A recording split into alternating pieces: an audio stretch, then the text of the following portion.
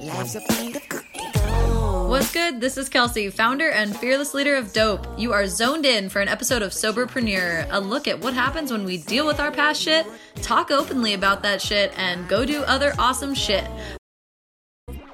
On this episode, hear from me and fellow sober founder Michelle Pusateri. We talk about life in the entrepreneur fast lane with her business, Nana Joe's Granola. It's real talk from us about our personal journeys into sobriety and what we do today to help others who need it.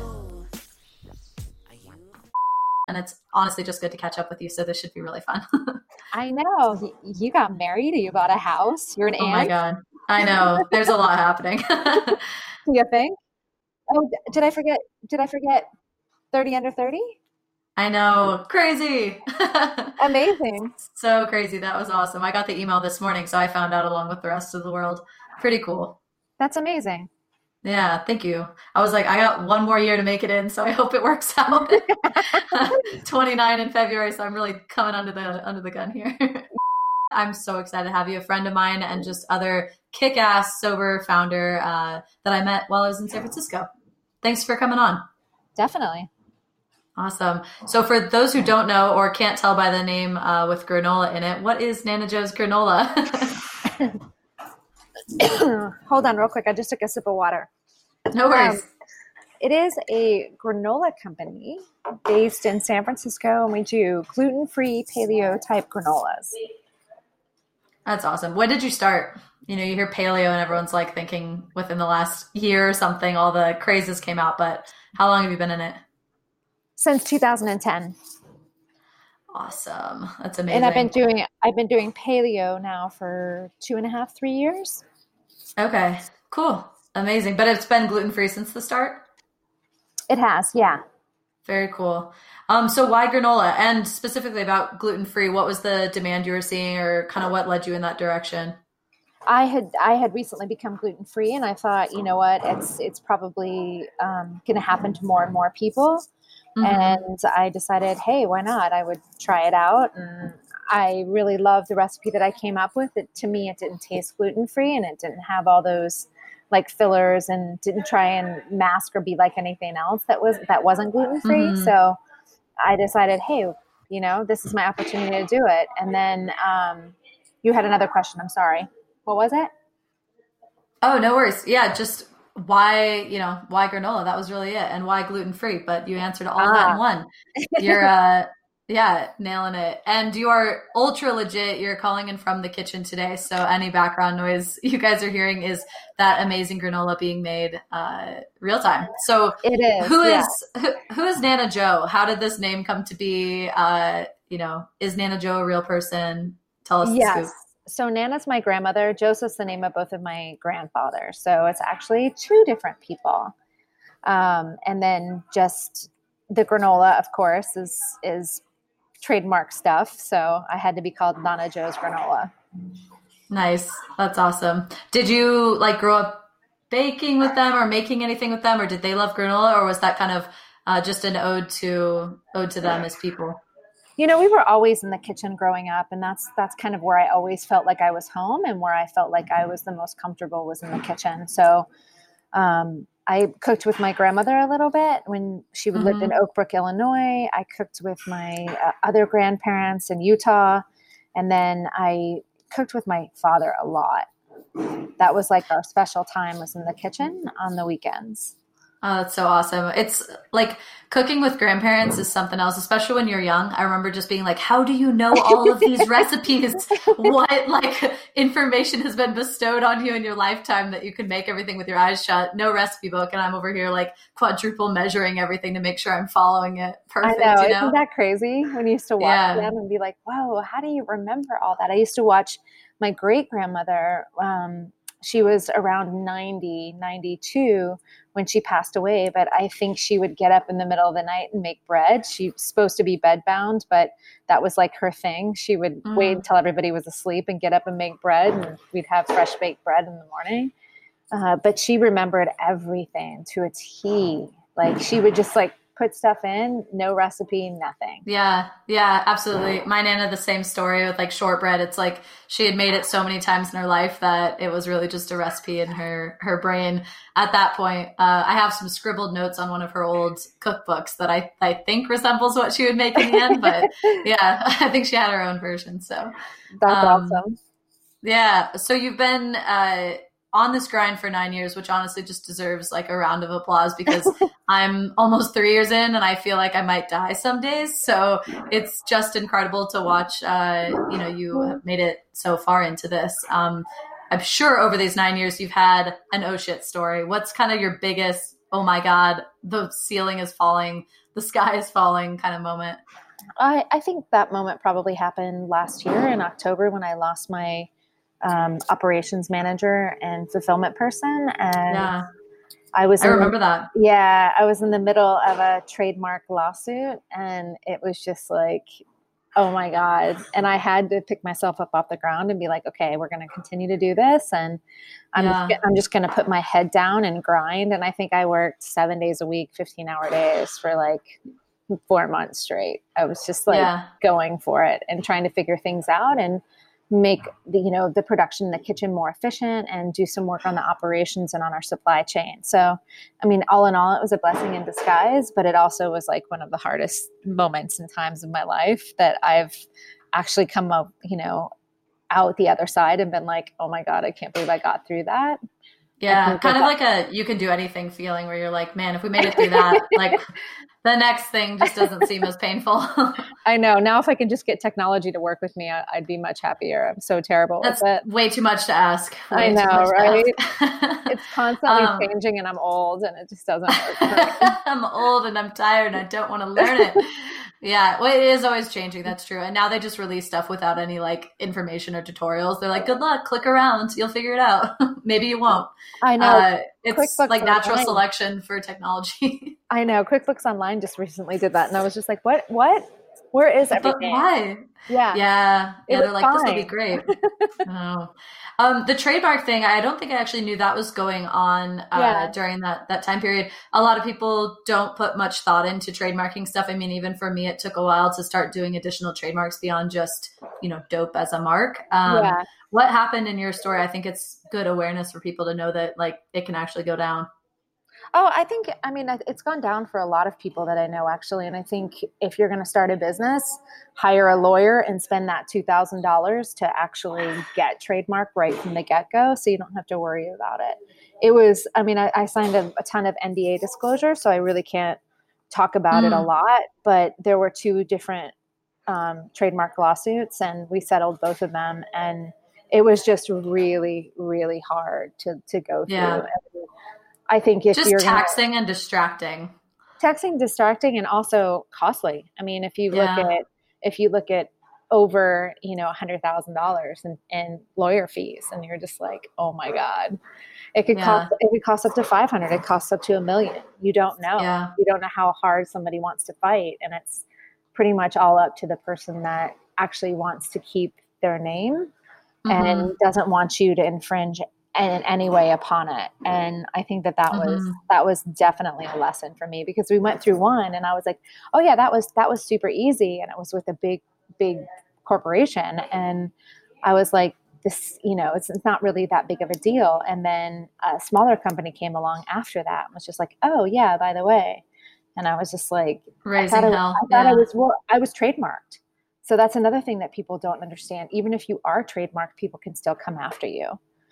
Yeah, like they can start using it. It's up to you to go and file something. Like we found a couple of people, there's like a few places using dope, like a bakery and, kind of tangential stuff. But it was enough that, I sent them a letter and just said, hey, we have, dope trademarked and all this. But it's up to them to say, okay, we'll change it. So for some people, they wrote back right away being like, oh, no problem. Like we're early on, like we'll change the name, didn't realize it. And then others like just no response and silence. And you have to make the call of like what you're willing to fight for, what you think is going to be a potential detriment to your brand in the future. 100%. I mean, we could have started over and rebranded and done another trademark, but it just wasn't worth it for me at that point. I mean, the amount of money it would have cost for us to rebrand was just too much. Yep. I'm sure amongst this, any other tips for aspiring entrepreneurs? What would you have just killed to know back when you're getting started, or even just a few years ago? I Talk think, to I think little or that, Michelle. yeah, I mean, I think that the biggest thing and piece of advice that I would give is just to have a plan. Have a plan, know your exit strategy, know what you want from your business from the beginning. Figure that out. Have some sort of have somebody helping you, maybe an accountant, CPA, financial advisor, on how to build your business around margins, and figure that out a lot sooner, and make sure that you're actually looking at that on the daily instead of trying to figure that out after you've already developed all your recipes. I think or all your investments already in. Yeah, right. exactly. Yeah. Yeah, I think the planning stages are tough. Sometimes I give people the advice of like, quit freaking planning and just jump. But I think there's a middle ground to making sure you're actually going to do something that's profitable or that there's a real market for. I hear a lot of people talking about ideas, and I'm thinking, has anyone ever asked for that? Have they ever actually wanted it? So you can save yourself a lot of headache. Avoid just believing your own gut sometimes, and really doing some low cost market research to see if it's a true need. And then, the margins have to line up for you to go after it, because it might be a need, but no one's done it or solved it yet because it's such low margins. Right. And I think you're right about the planning thing. I think over planning and over like having everything perfect once you hit that market is too much. I mean, like, I think if you have a product, you have your trademark, you have a plan on what you want, you have your margins built around that plan. I think those are the basics. And then once you go from there, you can start worrying about your brand identity, what's your target market, all of that stuff. You don't have to know that out the gates. The main thing that you need to do is test your product on the market. If you're a CPG company and you want to do a 500,000 run of a little snack, like a vegan snack, don't do it. Make it all in-house, rent a commercial kitchen, do it that way. Because once you get that recipe right, that's the time to go after a co-packer. I don't think it is from the beginning, unless you have a food scientist helping you and you've had them test the market as well. I think it's super important for you to just kind of hit farmers markets or, the smaller side bodega grocery stores that are in your neighborhood and see if people actually like the product. Because if they don't, then you have to go back to the drawing board. And if you've done a $500,000 run or 500,000 piece run, you're stuck with that product. And then you have to start all over again. And then you're also going to try and sell it. So you're putting that product out there that people aren't going to necessarily like to begin with. And then you're going to try and put a better product in that packaging and hopes that people buy it again. I don't know about you, but when I try something and I spend money on it, and it's not what I'm expecting or what I want, I'm really, really not going to spend money on that product again. Or that brand sometimes it halos up where you've really tarnished the brand. So you have to be careful about anything you put out. It's going to be a representation of your brand for the long haul. I think about this pretty often. Retail is so difficult running the store that we have now here on the Vegas Strip. And the one we had on Pier 39, it's just incredibly difficult compared to some of the business I was doing at the wholesale or even in the catering world. However, like that direct access to customers is really valuable. And from day one, my model was really kind of the food parks and popping up and doing small catering things here and there, and getting that real-time feedback from customers really helped shape what the dope recipe is today and which flavors 100%. We into and stuff. So now as we've gone towards wholesale, it was very clear which 4 would be like our core 4 flavors to move forward with in wholesale. Whereas if I didn't have the store, would have been a lot of like surveys needed and other things, but we could really look at the sales to figure it out. So I kind of got, I wouldn't even say the easy way out because the store was freaking hard. But at least I got the data that I needed to know what was up before, like you say, go out and buy 500,000 units. You better really, really, really know that people want it. I mean, we've been selling the jars for over 2 years now, and I'm still anxious placing an order for another 10,000 jars. I'm like, okay, I hope, do we have enough? How long will it take us to run through these? You know, you never know if something's going to change. It's like you being freaked out ordering more granola bags. Like you're pretty sure people are going to still want these, but yeah, I'm always a little hesitant to like fully commit on stuff in huge volumes, just because things change so rapidly. 100%. Yeah. Yeah.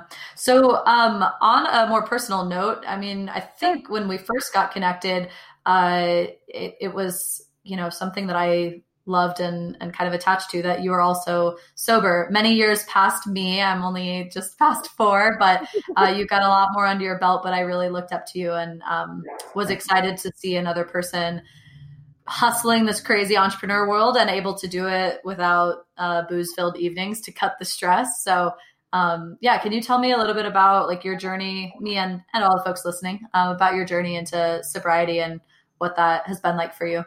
Sure. So I got sober in, I think it was like 2007. Yeah, it's 2007. And it happens to be 4/20, 2007. I know, crazy, right? I had gone out with some friends and I lost a lot of time. And I ended up at 7-Eleven at 3 a.m.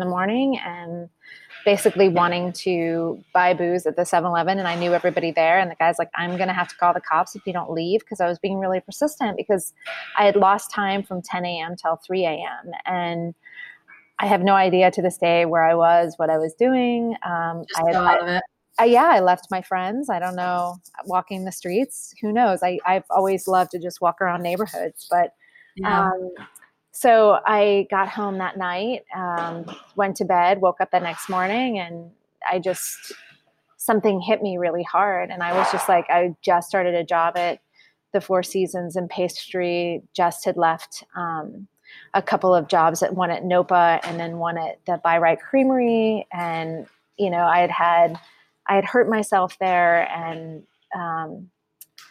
tarnished reputation stuff from. No, I basically had like torn my Achilles tendon running. Well, actually injured. Yeah. So so I was like, okay, here's my chance. Yeah. Here's my chance to really kind of turn things around and really make sure that this sobriety and this life that I really want to make for myself is going to happen. And if I kept drinking, I knew it wasn't. I was going to fall back into not pursuing my pastry chef career and maybe just doing, you know, bartending and waiting tables and hosting and food running and all the stuff that I had done since I was 15. And, you know, I thought I was in a new house. I had just moved in. It was the second day in this new house, and I was on Lake Street, and my backyard was Mountain Lake pretty much. And it was incredible, just beautiful. And, you know, the Presidio was my backyard, and I loved where I lived, and I just wanted to keep all of that. And I knew that if I kept drinking, I wasn't going to be able to keep all of that. So I had a come to Jesus moment where I was like, you know what? If I don't stop drinking, I'm either going to die, get arrested, go to jail, and lose everything. So, and I had had problems before with drinking, and I knew that it was time for me to stop. I mean, I started drinking when I was 13 and pretty much didn't stop until I got sober that day. But I basically made a commitment to myself that I was going to try it out. I didn't tell any of my friends. I didn't tell anybody at Nopa. I didn't tell anybody at By Right, nobody at the Fairmont Hotel. I told nobody. And I just went on this journey. I went to AA and just walked into that room, and it was like a light bulb moment where there were people like me who struggled in the same ways that I was struggling and just didn't know how to fit in. So, you know, drinking and that party lifestyle was how I felt like I fit in. And so I basically went into the rooms and never came out, and I've been sober ever since. That is so awesome. Like, congratulations to you for all this time and for coming to that decision. I resonate so much with your story because I feel like there is sort of this like social sentiment that if you got sober, you had to have, you know, lost your job, gotten a DUI, you were sleeping on the streets, you know, just these like horrific, ultra horrific stories, I suppose. I think what happened to me, I cannot speak for, I think was horrific, but, you know, in our own right, and like being able to decide when enough is enough for you and not needing to go that far, right? Like almost having the foresight of like, this is on a bad path. And it's been this way for X number of years. I've tried XYZ things to make it change, and there's no difference happening. And, finally just choosing when our rock bottom will be, instead of trying to dig deeper. I also really find like this huge theme in people that made a decision to get sober, that it was sort of this like relief from coasting. Like you sounded like, foot's just kind of like easy on the gas pedal and you're just going along. And I felt the same way, like could have just kept on going, doing what I was doing for so long, but I just didn't have that drive. And for you going to follow the pastry career, and for me wanting to go, leave tech and get into desserts, which I love so much, find a way to make, sweets my life, and just did it. I think getting sober was like that energy to go out and freaking do it. So you have these bigger dreams, but if you're, drinking to numb the stress or drinking and working for the weekend and all that stuff, it's just like, you don't have that energy to go out and really create something great. Or at least, if it's an unhealthy relationship, I know there are people out there that can pull it together. But for me, that was just not going to happen. I didn't have the extra mental bandwidth when it was all filled with booze. Yeah, agreed. And I think people, for me personally, I don't think I realized how much drinking affected me mentally and with my anxiety and with, work. Like I thought I was doing a good job at work, and then I got sober, and people, I was food running at Nopa, and people noticed that something had changed. And Sharper, I was like, yeah. And I was like, this is interesting, and I knew that I wanted to go into pastry. And I knew that if I was going to do that, I had to have a clear mind, and I had to have that drive and that ambition, because it's a grind. It's not an easy task. Yeah, I think we make really great entrepreneurs. We have our full brain towards it, and so much extra energy, like to put towards something good.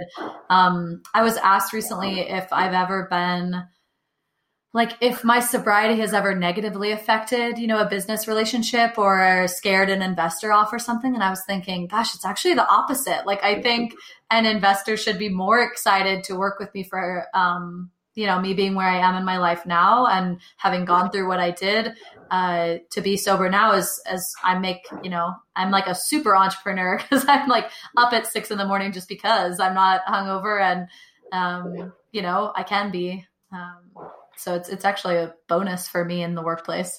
Yeah, I agree. 100%. Totally.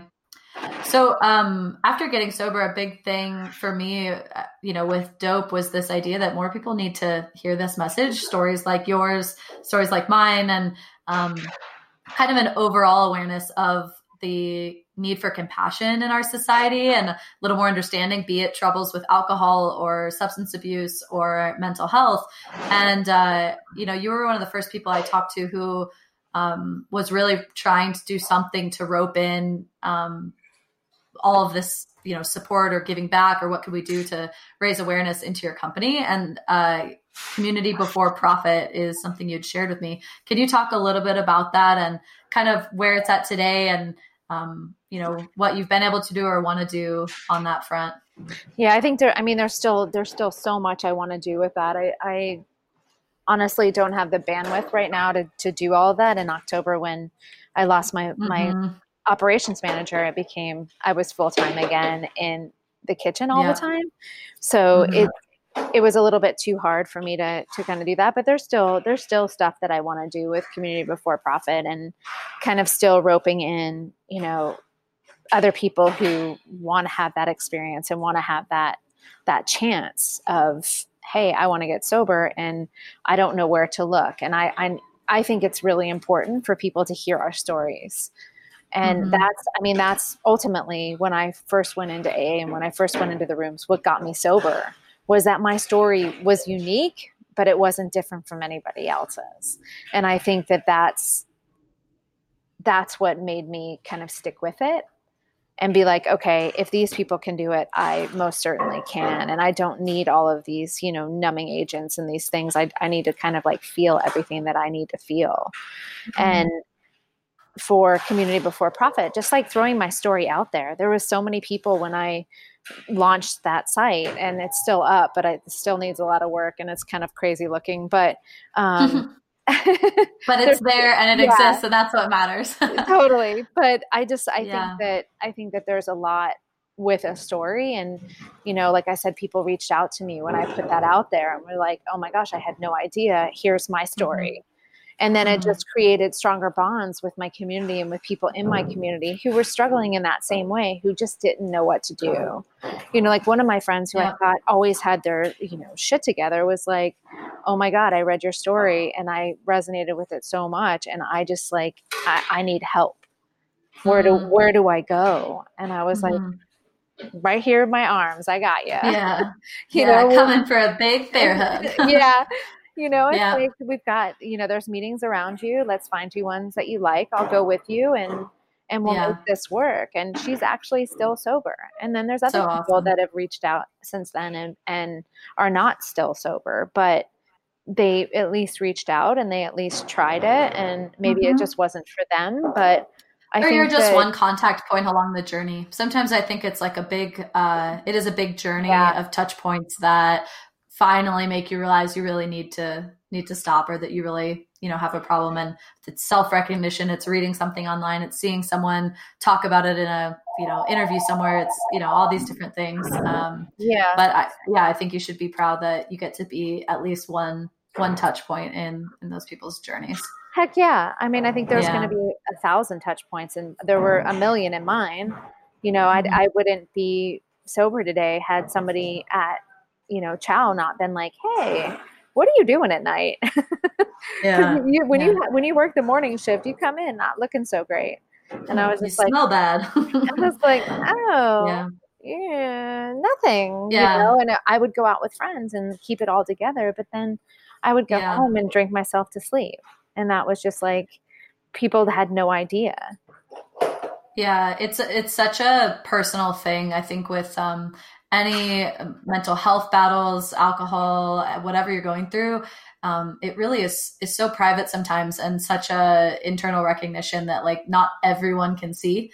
Like you said, there's always those people that you need to kind of tap you and say, hey, this doesn't seem good. They're seeing the side of it that's not looking so great. But yeah, there's always people. When I first got sober, people who hadn't seen those bad nights, those bad Kelsey examples, were like, what? You're fine. You're so fun when you're, partying, and it's great, and la, la, la. It's like, okay, but you didn't see how many nights that happened, and you didn't see me once I left that bar and went to the next one, and on and on. But yeah, it's great to have the people who care enough to reach out and, suggest a comment. I know it's a really delicate thing to talk to people about their relationship with alcohol, but I got a few scathing letters from my Nana when I was in college. I remember just like reading the note and then putting it under my desk because I was like, I can't look at this, with her just asking and suggesting that I consider stopping drinking. It was another night of just like absolutely scaring the hell out of my family. I'd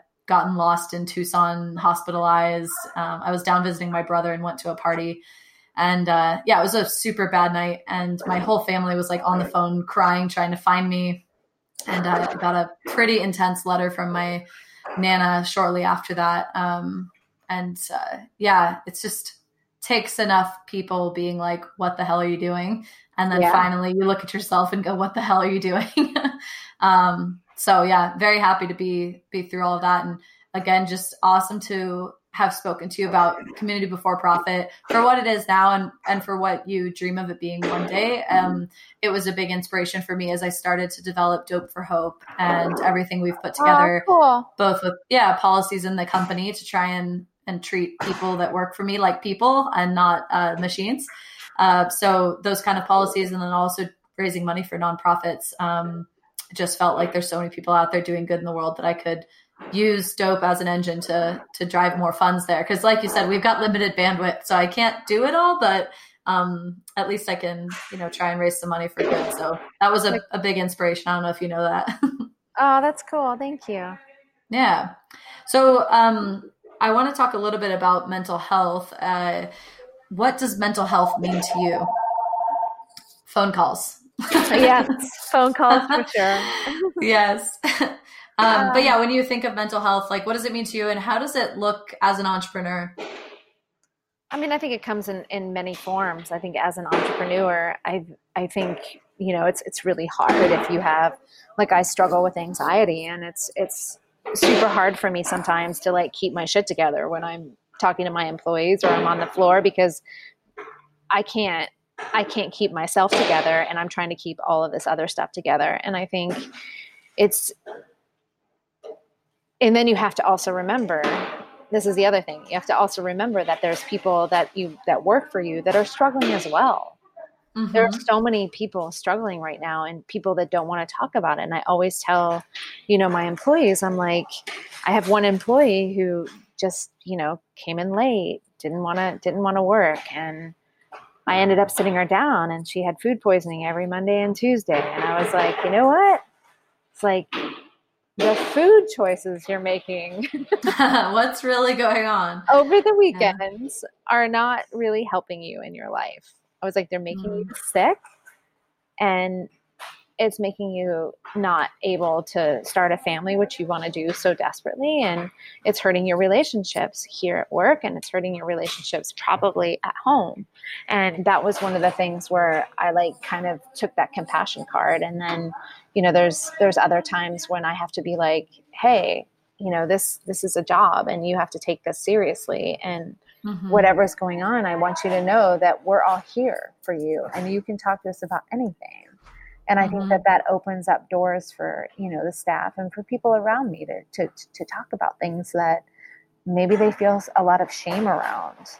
And I think that Mm-hmm. that's what, when you talk about mental health, and when you talk about like what your feelings are about it, I wish that stigma was gone. I wish that there was a way you could tell your employers, hey, this is what I struggle with, and I can't do anything about it. The service industry is a perfect example. I mean, you can go from job to job. You don't have to stay at one job, all the time. And Mm-hmm. hold on real quick. Hey, Daniela. Yeah, no worries. Sorry. You don't have Okay. to, it's okay. They're just talking by me. You don't really have to, I don't even know where I was going with that. I totally spaced. It's okay. You, I you can can cut edit it. that out. I can edit it out. No worries. No, but I think I I know where I was going with that. I think when you open up that space for people to be able to talk Mhm. about their shame, and the reasons why they act a certain way, and are a certain way, I think Mhm. you're opening up a lot. And as I was saying, the service industry is a great place because you can just jump from job to job. You don't have to stay in one job. And like once you burn a few bridges in one job, you go to the next job. And it's like you hide behind this facade that you give great service. You're really smart. You know everybody's orders when they come to the bar. But yet you go home at night and you basically want to just drink yourself to death. And I think Mm. if we started talking a little bit more about, hey, I saw you last night, I saw you last week at the bar. One girl, when I was working at NOPA, totally bailed off the bar stool at her work. She had come in for dinner, and we weren't allowed to come in after our shifts, but we were allowed to come in on our days off. And she totally Mm. was so drunk when she got there, she fell off a bar stool at like 5 p.m. And everybody was laughing about it. And it's not something to laugh about. It's something to like really think about and to take into consideration, because that's a cry for help. I That's a huge thing for me. Like the reactions that everyone has. Like I don't think people realize what a responsibility we all have to react the right way to these situations, because it's so often just laughed off, or the next day like, oh my God, you were such an idiot. You did blah blah blah. It was so funny.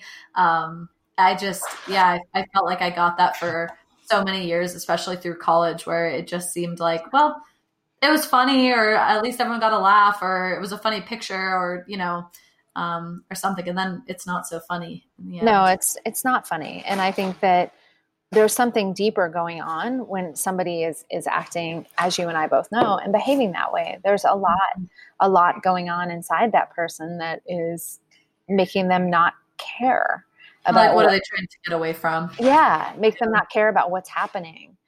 Hmm. Yeah. Well, I am so happy to know you, and I Aw, absolutely love your thanks. granola. You just are a really awesome light, and you are such a hard worker. It's just incredible. I mean, like all these years later, and you're still you know, there with your staff in the kitchen, doing the damn thing. It's so awesome. I want to make sure that everyone knows where they can get some of this bomb-ass granola. Where can they find Nana Joe's besides like every store that's ever existed? So in the Bay Area, we're in all of the little local stores, plus all the Whole Foods in the Northern California region. We're down in LA in a few stores. We're in Erewhon and another store called Urban Radish, but we're going to expand a little bit more next year. And you can always get us on Amazon or nanajoes.com. Nice. What do you prefer, Amazon or if they order direct from you? Direct, of course. Yes, always good. But Amazon's great too. I know it's like an ease thing. People love to see Amazon because they're like, well, I know how to order through there, and it seems simpler. But I feel like coming from being a consumer just 2.5 years ago to being an entrepreneur now, I never thought about what commissions and cuts it takes to bring those services to life. So like what we're giving to Amazon to host it on there, or you know, Postmates and Uber Eats for food establishments with restaurants and you know, fast casual stuff. Like you're losing like 30% to these guys. So whenever you can, to all the listeners out there, try and order direct from your favorite suppliers. It helps us out and keeps us in touch with you too. I love being able to email people and, you know, keep you guys in the loop with new flavors and what's going on. And we don't always get the same access through every third-party service that you order through. Exactly. Yeah. Amazing. Well, I'll put the links to all of your awesome stuff and your Instagram, social media, anything amazing we'd want to share, and you know, ways to get in touch with you if people want to chat. For anyone out there listening who our stories resonated with, just know that you've got 2 very willing, open ears. You can email me directly, and I'm sure Michelle would say the same. So exactly, I'll have our contact info here. So if anyone wants to chat about maybe having a different relationship with alcohol, or just talk about what's been going on in their lives, we are here and we have open arms. Thank you for joining me, Michelle. You're such a joy. I look forward to seeing you again soon. Definitely. Talk soon. Whoa, thanks for listening to that whole podcast. You rock. All right, we hope you're leaving here today with even a smidge more inspiration than when you showed up. If you did, my job is done here. Subscribe to our podcast, follow us at Eat Dope, and if you're craving some cookie dough, and I mean, when are you not, order at dope.com. It's DOUGHP.com, and use code SOBERPODCAST for 10% off. Have a dope day.